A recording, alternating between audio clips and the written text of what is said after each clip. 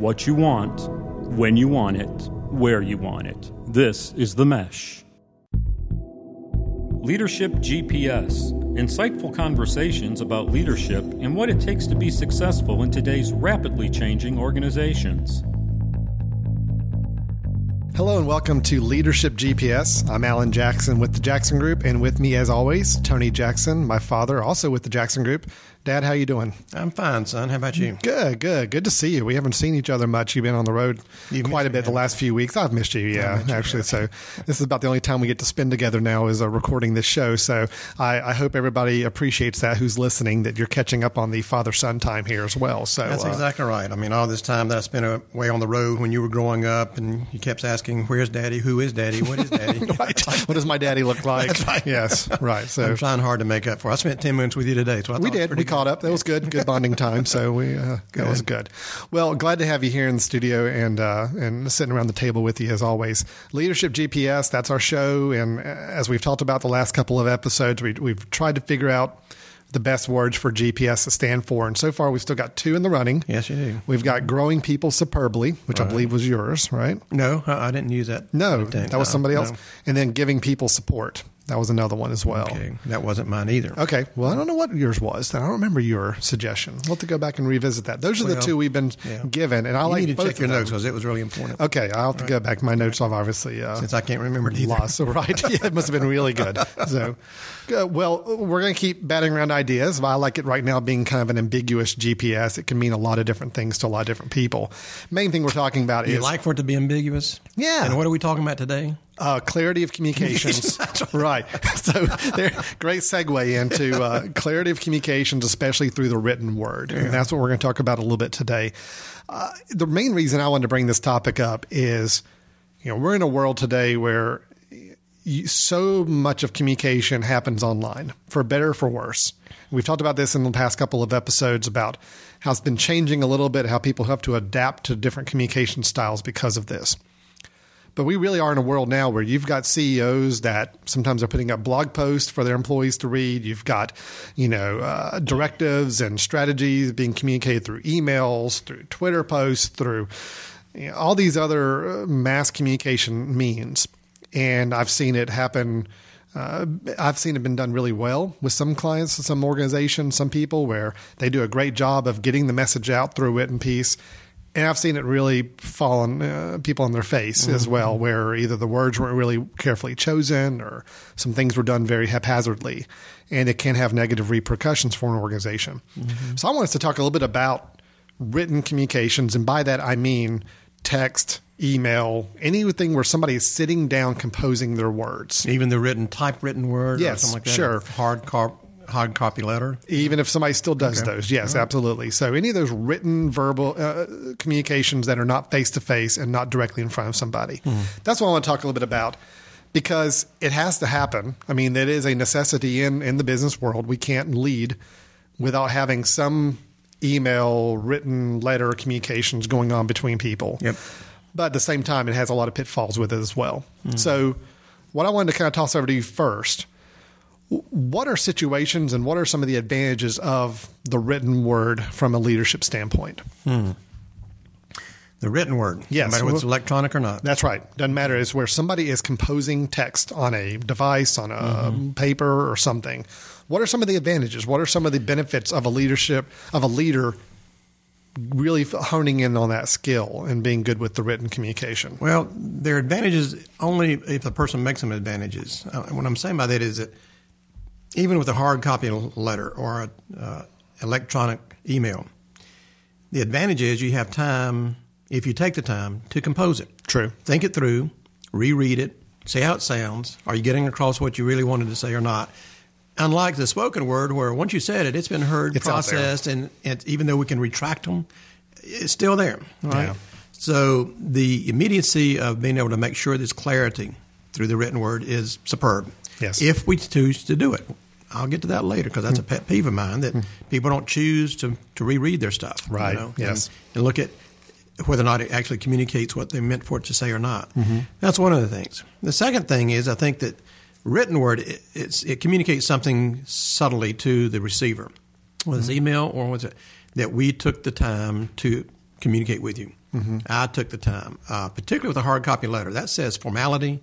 That says this is important, much more so than a quickly dashed off email that's not given thought and it's quickly dismissed. Okay?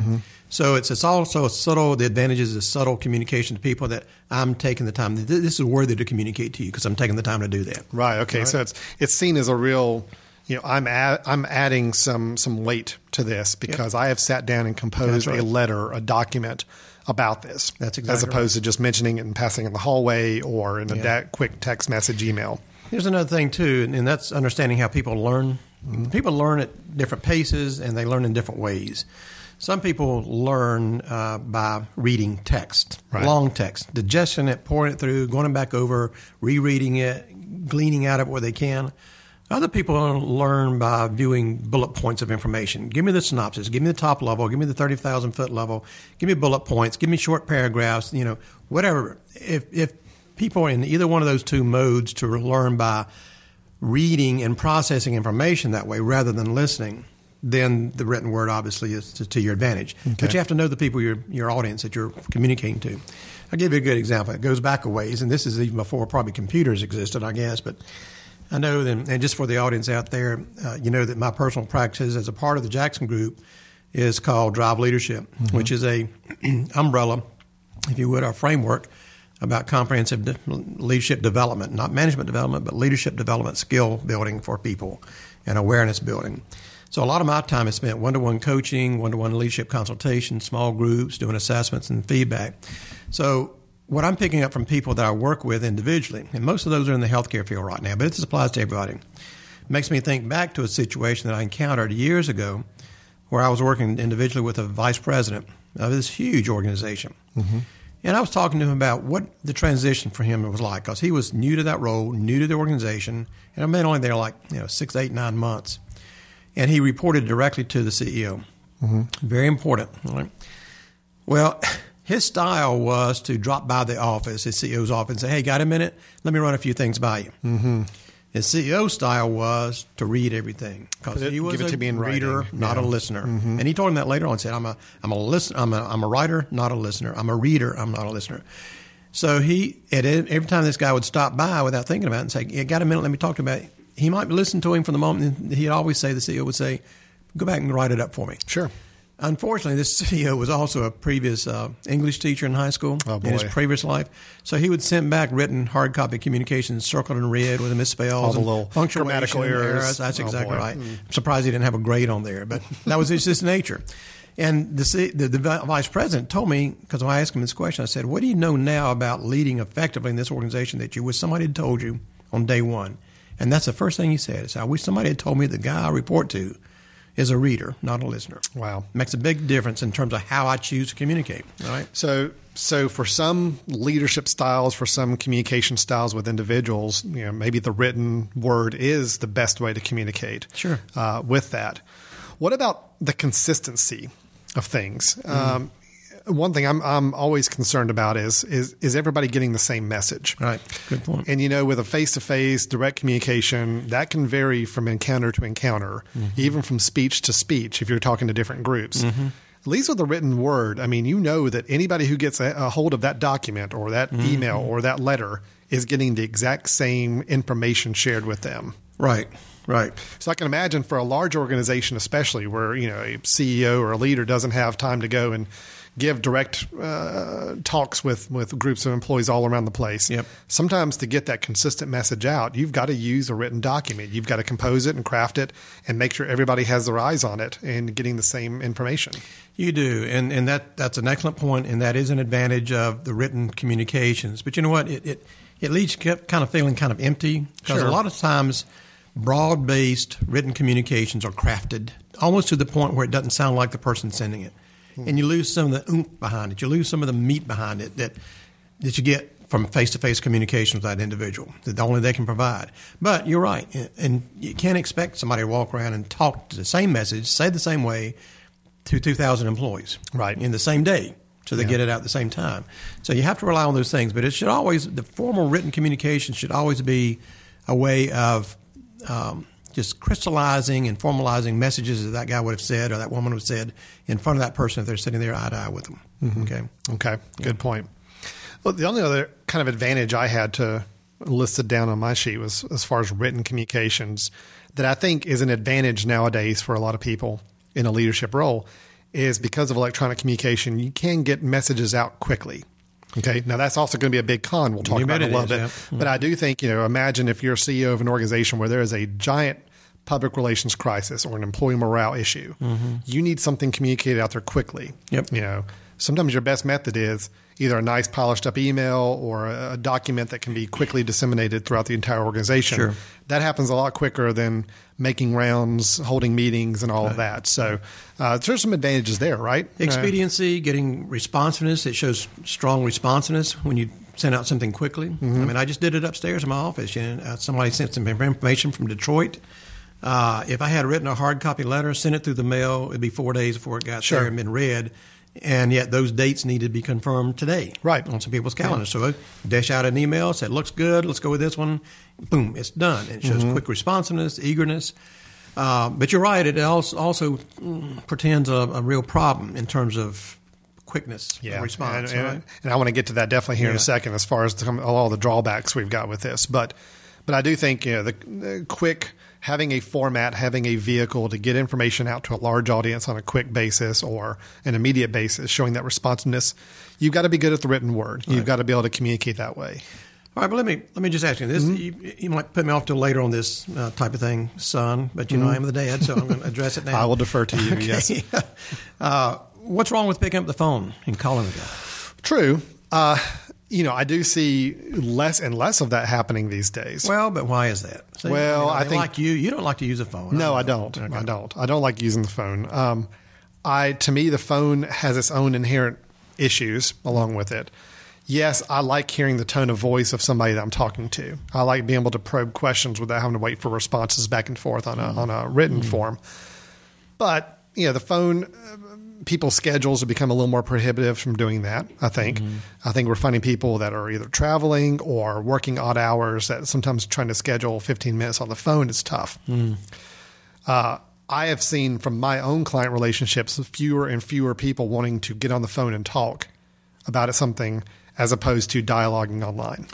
Well, let me tell you, and this, again, can be down the road, but how I find that to be helpful, though, if you pick up the phone and you do happen to catch somebody in or leave them a voicemail, that shows even more personal responsiveness than the email. Sure. But usually what I do, if I'm leaving a voicemail for somebody or get them on the phone, and I'll say something like, Steve, I'm glad I caught you. I've sent you an email about this. No, you haven't had time. It has the details, but I really want to get back to you quickly on this. And plus, how you doing? Sure, right. And it connects the person to the person rather than the person to the words on an electronic format. And believe me, from a customer service standpoint, for people in any kind of role where they have to play a strong role of the customer service side of things, it's imperative. You've got to be able to reach out and make the phone call, make the visit, in addition to everything else. I think that's extremely important. From a leadership standpoint, I think it's just guy's own challenges. I mean, as a leader in a leadership role, yes, I think the first option ought to be, can I be more efficient and more directive if I just pick up the phone and buzz this person or call them or set up a meeting with them? That ought to be the first question. Because if it's makes more sense to do that, that should be done right away. But at the same time, we've got companies out there that have got branches of employees all scattered around places. We've got different work schedules. We've got travel schedules and all that. So it does come to a situation that you have to make that evaluation. Is this a better suited for me to pick up the phone and try to talk to them? Or can I send them my thoughts that are a little more well-crafted and I've had time to process and send to hope to get responses back? You got to make a judgment call. I think both have their place. I'm not saying one should always be used over the other, but I think there's advantages to both. Well, that sounds really good, but you and I both know you just don't like to make phone calls. Okay, all right, fine. You found me out. I'm basically trying to shift the world to away from telephone communication. So I know, but you're in the modern generation. All right. Yeah. Now, here's the thing. While you were rambling on about that, I was doing some other thinking about another advantage. Right. Okay, good. Written word.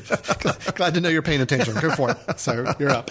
What I thought was that, another advantage of written word, whether it's crafted letter or whether it's an email, you get to say what you say as a continuous block of information. Mm-hmm.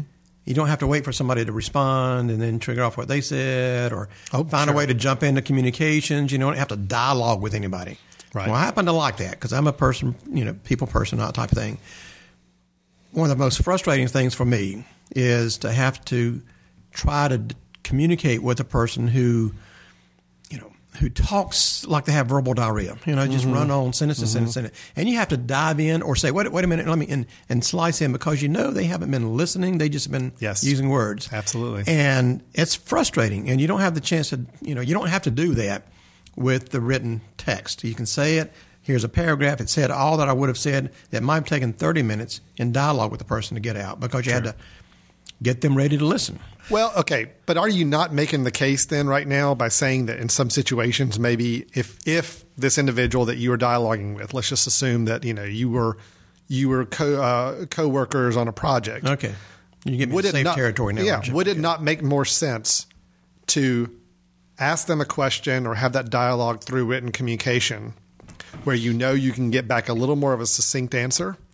Absolutely. Than to waste maybe half an hour of your time. But when doing you ask a yes or no question and you get, if you ask what time it is and you get the history of the watch, right? Our history of time, that's a little much. Exactly. You know how frustrating it is, Alan, on even phone call communications or even particularly cell phones when you're on the cell phone with somebody across the country and you have that time delay. Oh, yeah, absolutely. And then people start over-talking. You never know where they heard and you feel bad about interrupting or it sounds like interruptions and all that sort of stuff. That's the same type of thing. Sometimes the verbal communications as opposed to the written, as we're saying, it's frustrating and it's aggravating. And you don't know really, did I get them to really get the message across? Did I hear their message clearly enough? Whatever. And I think for that reason, a lot of times people just love going with the written, fast, expedient, emailed, even over the voicemail type of thing. Okay. I think there's a time efficiency matter as well that people are dealing with. Now, granted, I could argue that, and I tell staff here in our office all the time that if there's a problem, a question, get on the phone and call that person or go to their office and meet with them because you're going to save a lot of time than going in a back and forth 5-6 deep email chain trying to solve it. Okay, so that's understood. However, I can attest to just I'm not going to give a specific date or time frame because I don't want anybody being able to pick out which encounter I'm talking about.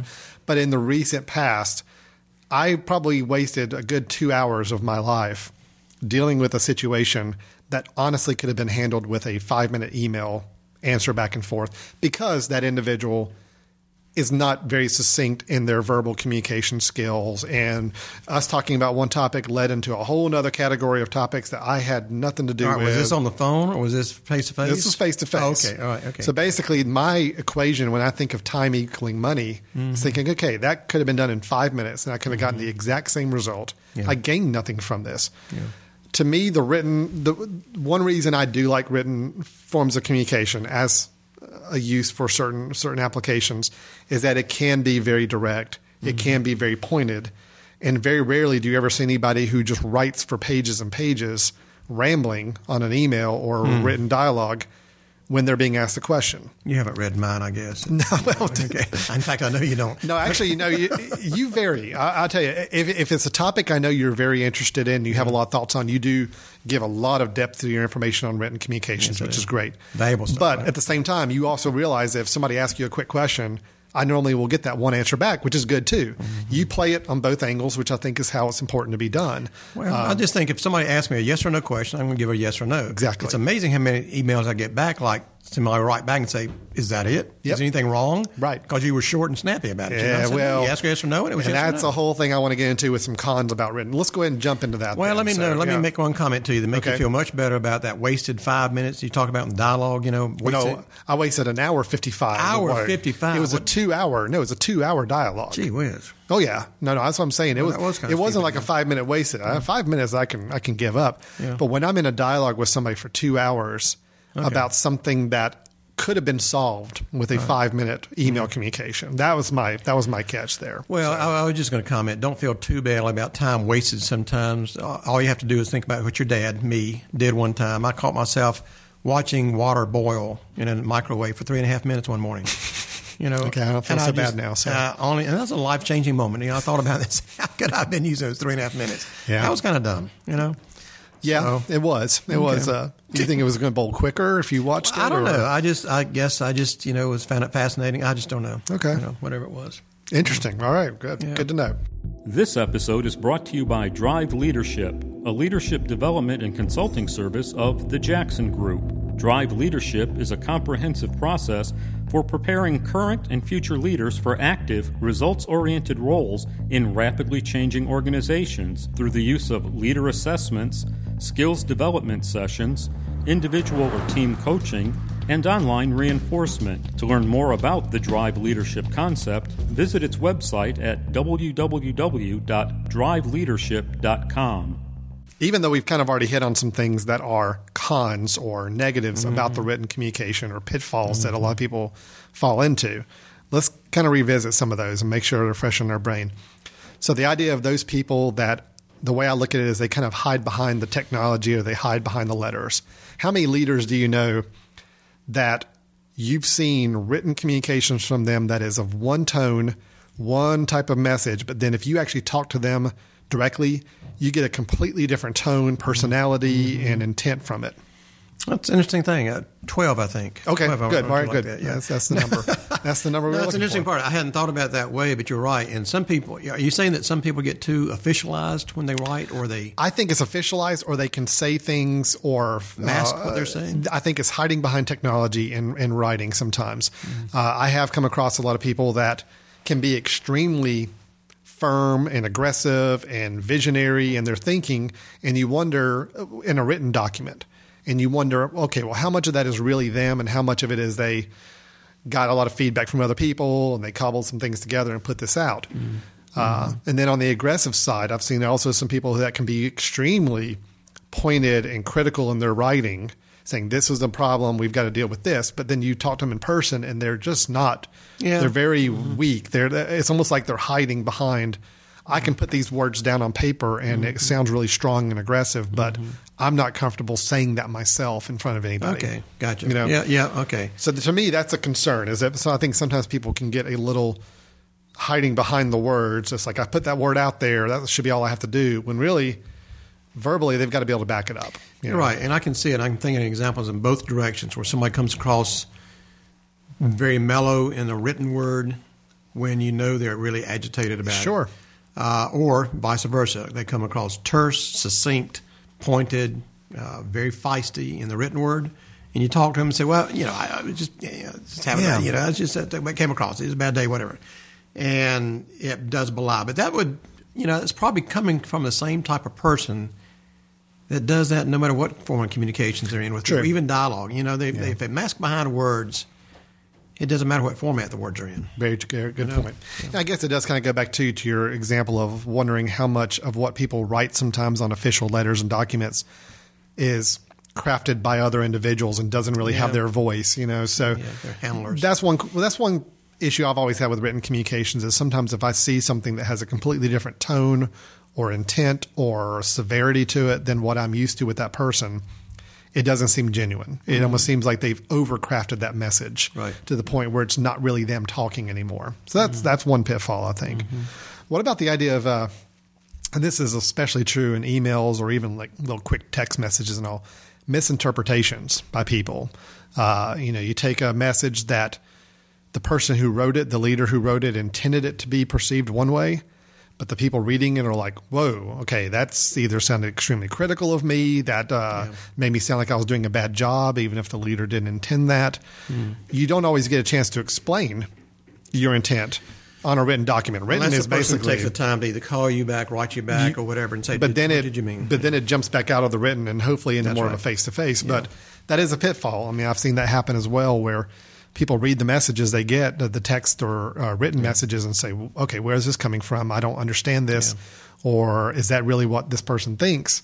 And it's just a matter of the words that were chosen and the use of one exclamation point versus two, the use of certain words in capital letters versus others. Underlined or not. All those things can just be misinterpreted by people who read it, who have a different style of reading the correspondence they get. Well, let's accept the fact that's going to happen, all right? Because honestly, most people aren't very good communicators in the written word.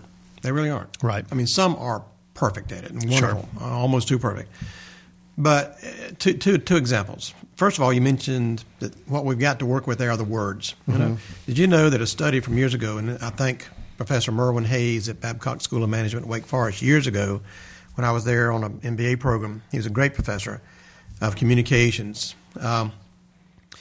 He exposed me to the fact that only 7% of our effectiveness as a communicator comes from the words we choose to use, whether they're written or voiced. It doesn't matter. You know, big words, small words, succinct words, colorful words, whatever it might be, are important, you know, to communicate something. But only our effectiveness as a communicator only comes 7% from the words we choose to use. That's scary. Yeah, that's scary. Think about it with a written word or the phone. You're missing all the other potential ways that we can be effective. And those happen to be, the studies show 38% of it comes by the way we say words.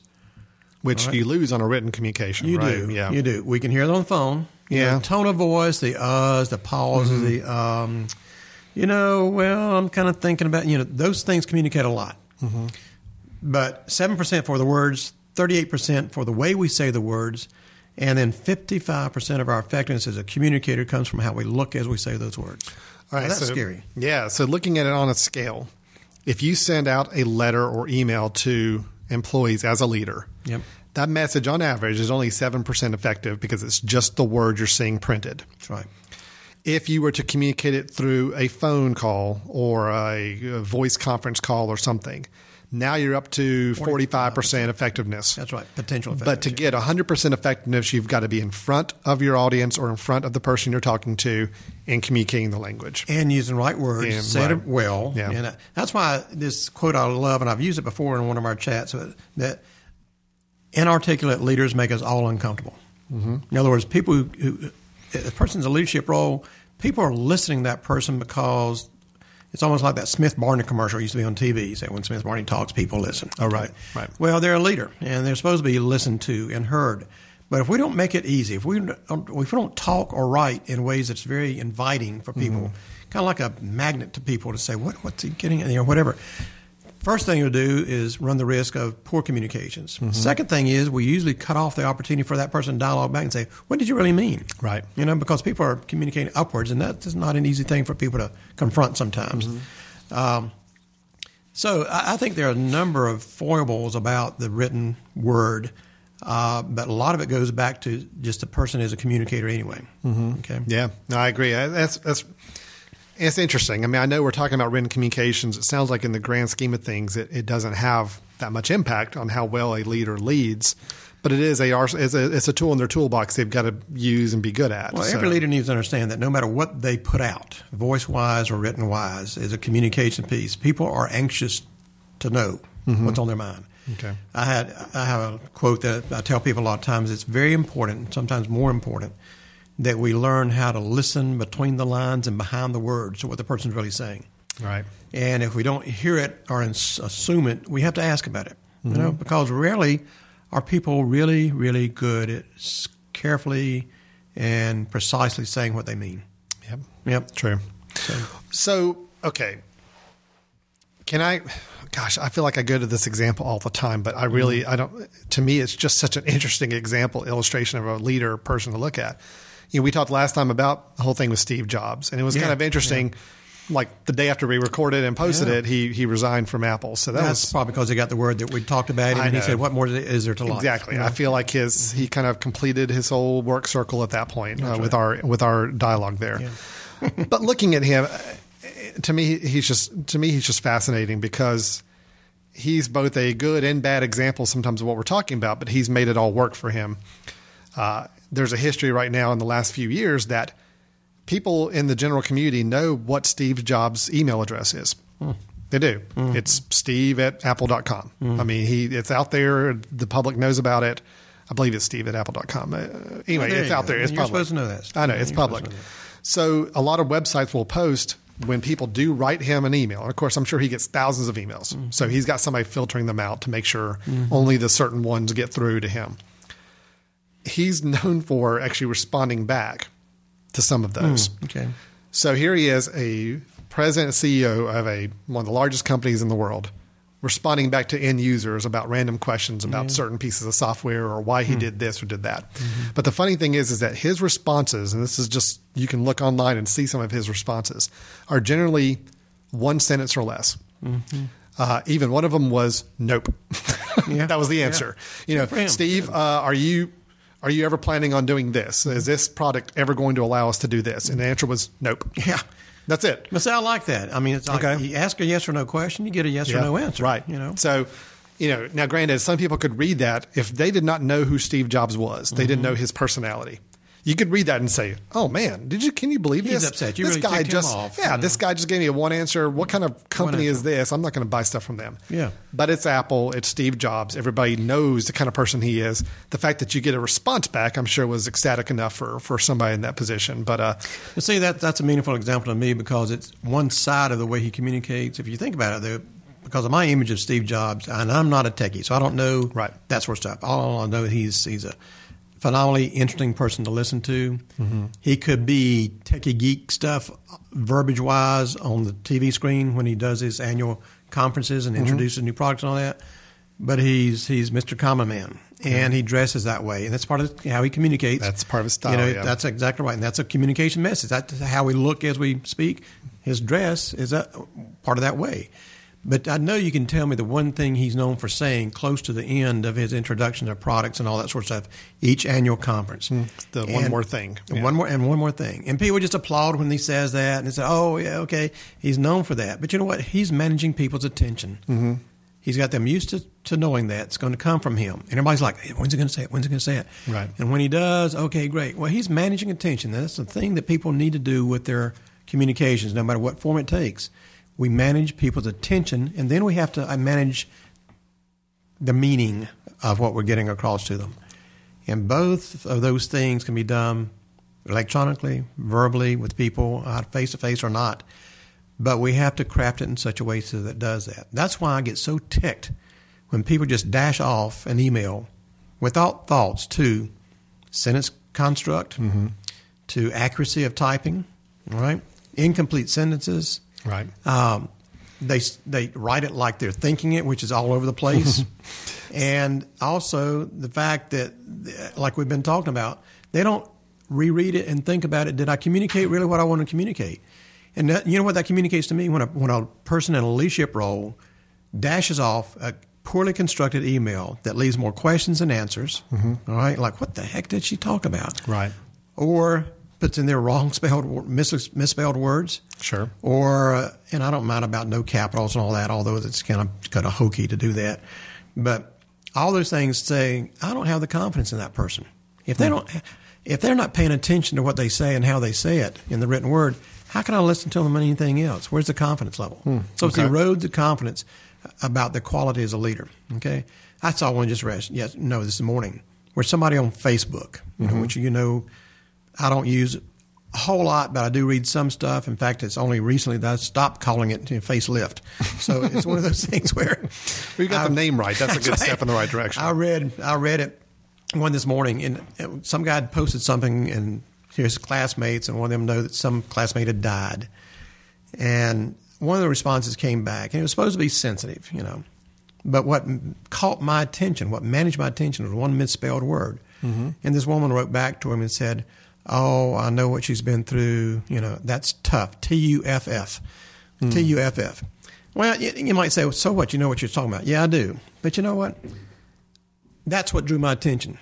And that's how she managed my attention, that one word, like, oh, my gosh, misspell. And I focused on that rather than what she was trying to communicate. And that's what people do when things are poorly crafted. Okay. They focus on the mistakes or the absences or the gaps in those communications. Well, this is probably some good advice then for a lot of the up-and-coming work generation that we've got. You doubted that it was good advice? No, I knew it was good advice. I'm scribbling notes left and right on what you're saying here. But I've talked to a lot of high school students about business communications and things that they need to be prepared for as they get into the business world. Right. Of course, a lot of concerns about what they're posting up on social media and the fact that it's going to stick with them forever, and they need to be mindful of that. But one thing I've always told them is the way they dialogue with one another, the quick abbreviations on text messages, the more phonetic spellings as opposed to the real way a word is spelled. Sure.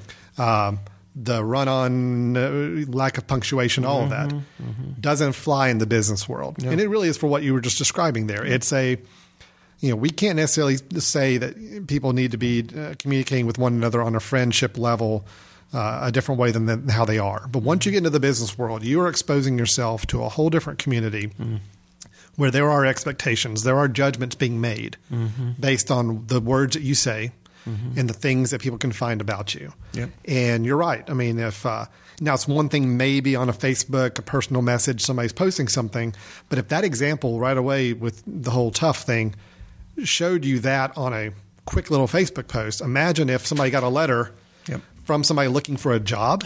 Right. And it had some of those misspellings in it or some of those errors that you would normally see in a text message or something that a teenager would do. Sure.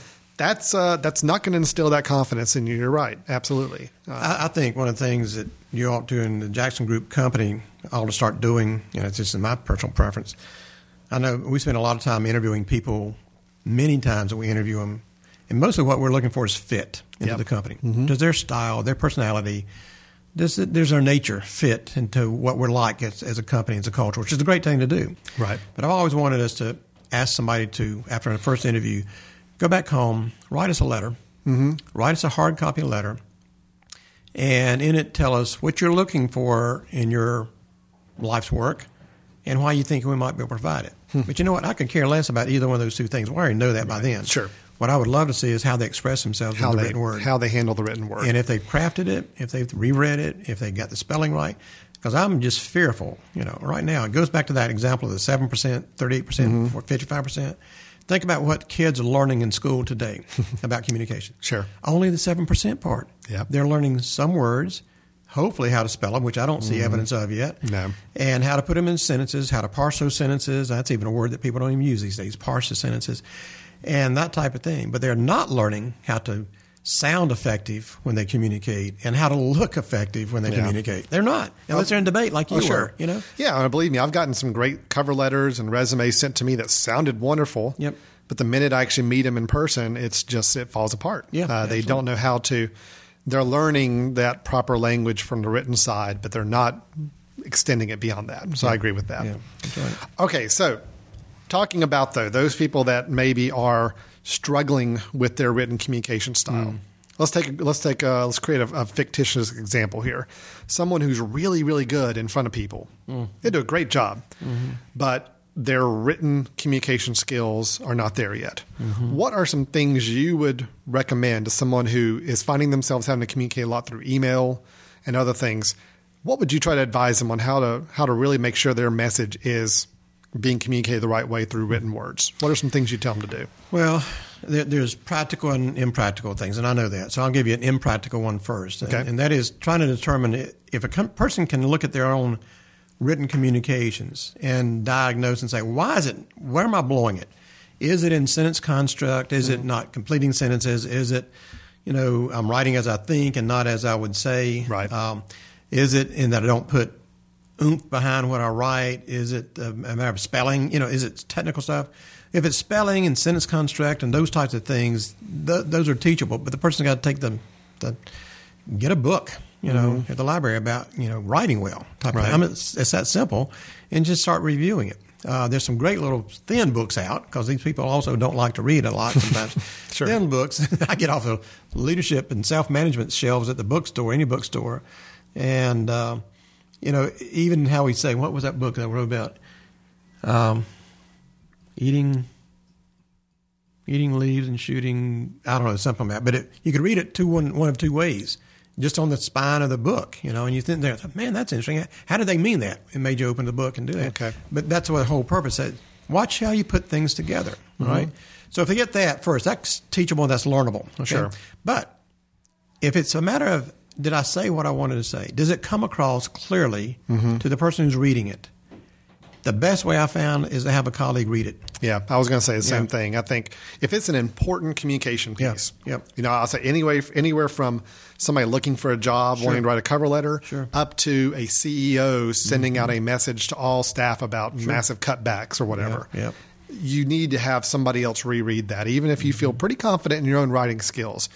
that's the one advantage you can really play up on the written side of things, is that you do have time to review it and get other people to look at it before you hit the send button or drop in an envelope. Yep. So, Yep. yeah. There's another side of this. I don't want to miss the opportunity to say it, but, you know, and this is not so much of how we correct and make sure we don't make errors in our written communications. This is proactive on this. How can you make sure that we put the oomph behind it, that we replace what we don't have at our disposal, that a total of 93% of our communication effectiveness, how we look and how we voice things to people, how they sound, when you're using written communications only. Okay? How do we replace that? Well, I try to do this, and I don't do it well. Is it smiley faces? It's smiley faces, isn't the it? first thing I was going to say, though. It's not. You know, that just drives me up the wall. Smiley faces. I don't even know how to make those things with a keyboard, first of all. And all the little LOL. First time somebody sent me an LOL, you know, I got all excited because it was a gorgeous woman in Pennsylvania that's the client, and I thought she sent lots of love. Oh. You know, no, it's laughing out loud. No, she's laughing then at you. Then I got ticked off when I understood that. She's not flirting with you. She's laughing at you. Is that right? But those little cutesy things just diminished to me. I'm like, oh, my God, they're into that. Smiley face, frowny face, and all those other things. Right. But symbols are important. I love to see where people try to manage my attention through what they've written, either in a hard copy or an email, underlining, bold print, italicized, even draw arrows, put a box around something, separate it off in a box to itself, or put bullet points. You know, don't inundate me with text just because you're not comfortable getting across what you want to say without a lot of words. Learn how to say it in a shorter way, but a meaningful way. So I was actually going to ask you, from a business standpoint, if a colleague, if somebody in your organization is writing you an email, for example, about an important project, they want to update you on status or whatever. Which do you prefer? Do you prefer more of almost like they're writing a letter, like paragraph, where they're just kind of talking through it, or the bullets and underline and more? I prefer bullets and underline. Okay. You know why? Because, again, I don't have the patience for the other stuff. And I'll miss stuff. Right. If you just text and text and text. You know, I'm still the type of person, and there's many of us out there in the world, thank God, but that read magazines and books that have pictures and white space and call-out boxes that basically says, here's what you should have gotten out of that page. Right. I'm still that type of reader. And I'm that same type of way when I get things communicated from employees or anybody else. You know, I have even gone to the length sometimes of taking an email and even saying to the person, sometimes you just have to hit them over the head, you know, because remember, people are getting inundated with tons and tons of messages of all types during the day.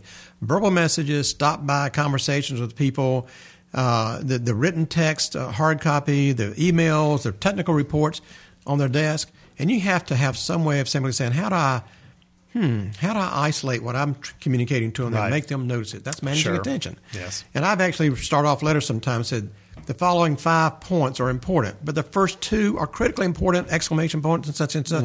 If you don't do anything but react to them, fine, then I'll put those things in red type or green type or blue type. So it's helping manage their time, really. So that's a good, effective just communication making sure they style. don't miss what I'm trying to communicate, you know, because I don't want it to be on my shoulders that I did it poorly. You know, when they wrote back and said, well, I just didn't get that from what you wrote, you know, but they never told me until it's a mistake. Sure. I've got people, even in this company, that I have no problems writing them back after I get email and said, what the heck did you mean? Yeah. Finish your sentences, right. You know? I can take this 3 different ways. Which way did you mean? Sure. And we have just got to be good at saying to ourselves, what do I want to communicate? I read it. Did I communicate it? Have somebody else read it. Did you get that across or not? Boom. It's done. Well, one thing I'm have been guilty of in the past too, and I have to remind myself is sometimes you feel the need to write an email or send off a communication, maybe late at night, or maybe when you're just kind of just reeling from something happening. Either you're very frustrated or something happening. Timing has a lot to do with it as well. Yep. I mean, it really does. It's, you know, we've all been guilty of dashing off emails probably at times that we shouldn't have, and we should have maybe taken a breath, let a couple hours pass, reread it, and make sure so we see how you feel. How many times to hear more about that? Because that's foreign to me. I've never done that in my life. Well, I was going to ask, how many times have you written an email where you're just the answer hot? to this. No, I know, but you don't send it. You've written it, and you've just tore into somebody or into something or voiced your frustration, but you don't send it because you know I need to let this cool for a little bit, and then maybe you go back and make some revisions or clear it out. There are more of those later in my life than there were earlier in my life. Right. Because I had no problems dashing off hot emails because it was hot on my mind, and I wanted to say it like I said it. And, the closest I've come has been probably about 4 or 5 months ago. I wrote an email, knee-jerk reaction, but it was an honest reaction, and it was a valid reaction to something that had been said to one of our staff people in this company by a client. And I'm still kind of reeling from that, as is the person that I wrote it to, and we're at odds with each other a little bit now, which we shouldn't be. But it's probably because of my knee-jerk and not thinking through and writing it more expressively, not hotly, but expressively and articulately saying what I really meant to say and want to say, right? Rather than putting all those ifs, ands, and buts and maybes and that sort of stuff in there. Well, I think the lesson there is just, if you've got something really emotional to convey, I think it's a good move to write it, get it on a first draft. Yeah. But I will tell you, anybody that uses email primarily, do not put anything in the to line, like who it's going to. Write it, because you don't want to have that slip and actually hit that send button and it goes out before you really won't go out if you don't have anything in the to line? If you don't have anything in the to line, it won't go anywhere. Well, obviously, yeah. Okay. Yeah. So that's what I do anyway. If I say, all right, I'm going to write an email, but I'm not putting anybody in the to line yet because I just don't want to take any chances of me slipping and this thing going out. So I'll do that. And then if I've reread it and thought, yes, this is how I want to communicate it, I feel good and comfortable, then I'll put the person's name in the to line just to make absolutely sure I don't pull the trigger prematurely on that. So anyway, that's pretty good. I didn't know you did that. That's pretty good, Alan. I'm glad you learned that from your dad or somebody. Yeah, I did. I picked it up from somebody. Sure. I don't remember where. So I think just trying to avoid those late night impulsive emails too, that plays up the good and bad side of written communications. I mean, once it's bad in that we have that immediacy with email and that people can get that message right away the very second you hit it. You can't take it back. I mean, once it's out there, it's gone. Yep. Now, but the good side of it is that unlike person-to-person, face-to-face communication, there again, face-to-face, you say it, it's out there. You really can't retract your words once you've said them out of your mouth. At least with written documents, we have a chance to review our work and look at it and reread it and have somebody else read it. Say, is this communicating the way I want to? Yeah. So I think for those situations where it's extremely important to make sure the words are right, and maybe some of those leaders who don't always have the strongest confidence in the words they say in a public setting, the written word can be their salvation. They can come across very polished, very clear, very succinct, and they've had a chance to review it and get feedback from others before they send it. Yeah. So, I want to mention one other thing that just popped in my mind, and it's a minor thing, but it's more personal to me, I guess. But you know what irritates me sometimes when I get an email from somebody, even somebody that I communicate well with and all that. But I guess I'm looking for clues out of reading between the lines and behind the words all the times, and I wish people would fill that in for me. The other day I got an email from a valued client who simply said, "Call me." Today, if possible. Yeah. But now, what does that sound like to you? What's that communication or conversation going to be like when I call him? It sounds like maybe frustrated by something or mad about something. Yeah, that's how it sounds to me. That's right. And that doesn't bring out the best of me when I'm left with those questions. And with people that I can do this with, I'll simply write back and say, "Why?" Yeah. Sure. And I don't think they like that, but then they write back, "Oh, I want to talk about something." Okay, fine. Yeah. Well, that's just being honorable in your communication, because why not give me forewarning or enough so I can prepare for the conversation when we have it, Well, plus what they basically did is wasted several minutes back and forth of just that needless back and forth trying to find out clarification when they could have just wrote it the first time, given that clarification, and you had it and you're ready to go. But think of the whole way it plays out. They write and say, "Call me." And I don't write back and say, "Why?" So they don't have a chance to say why, but I just call them, right? And then later,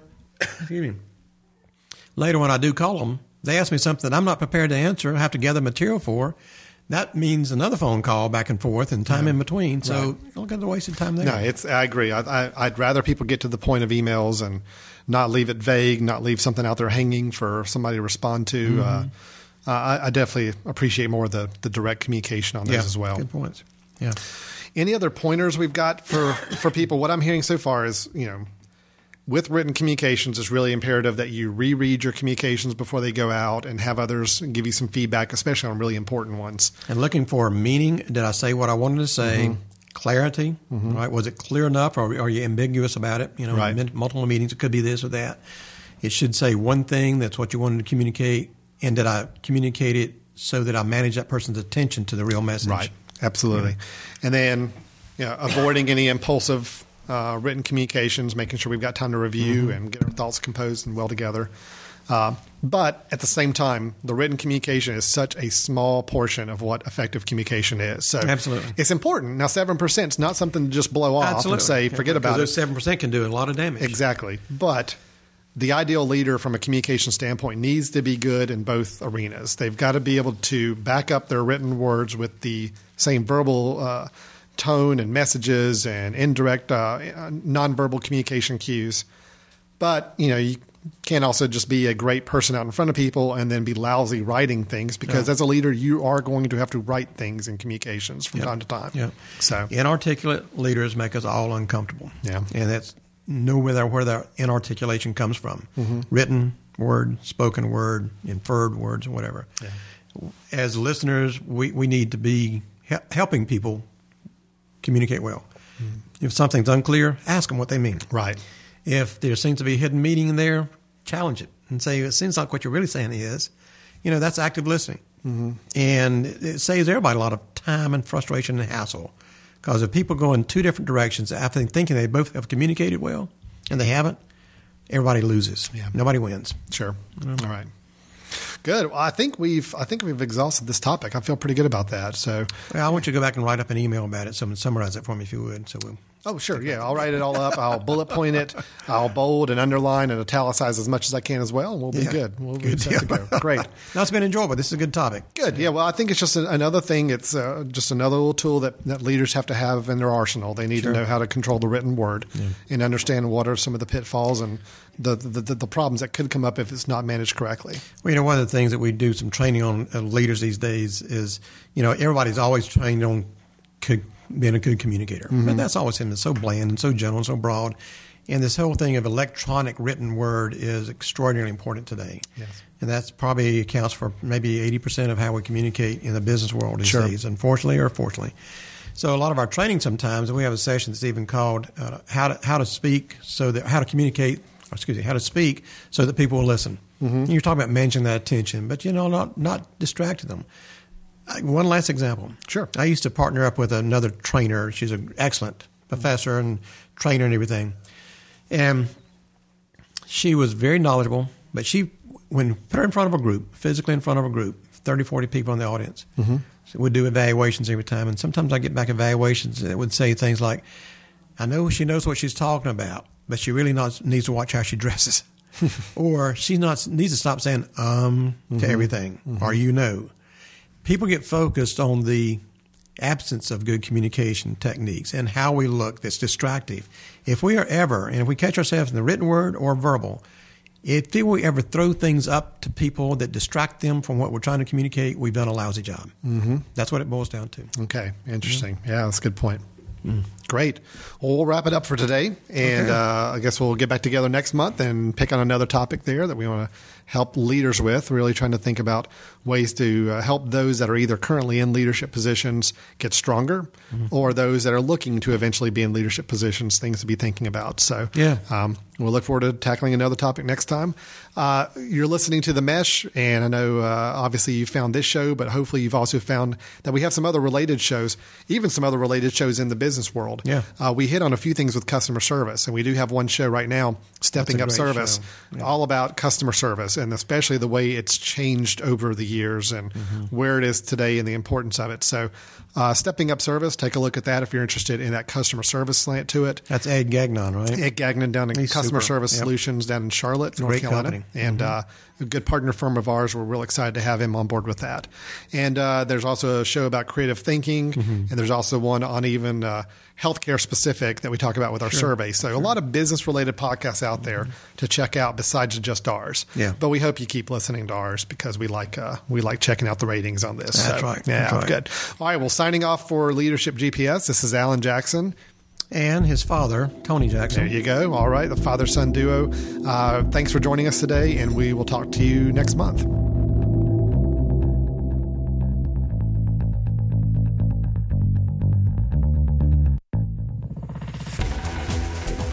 You've been listening to The Mesh, an online media network of shows and programs ranging from business to arts, sports to entertainment, music to community.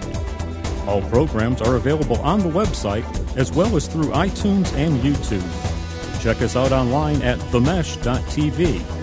Discover other network shows and give us feedback on what you just heard.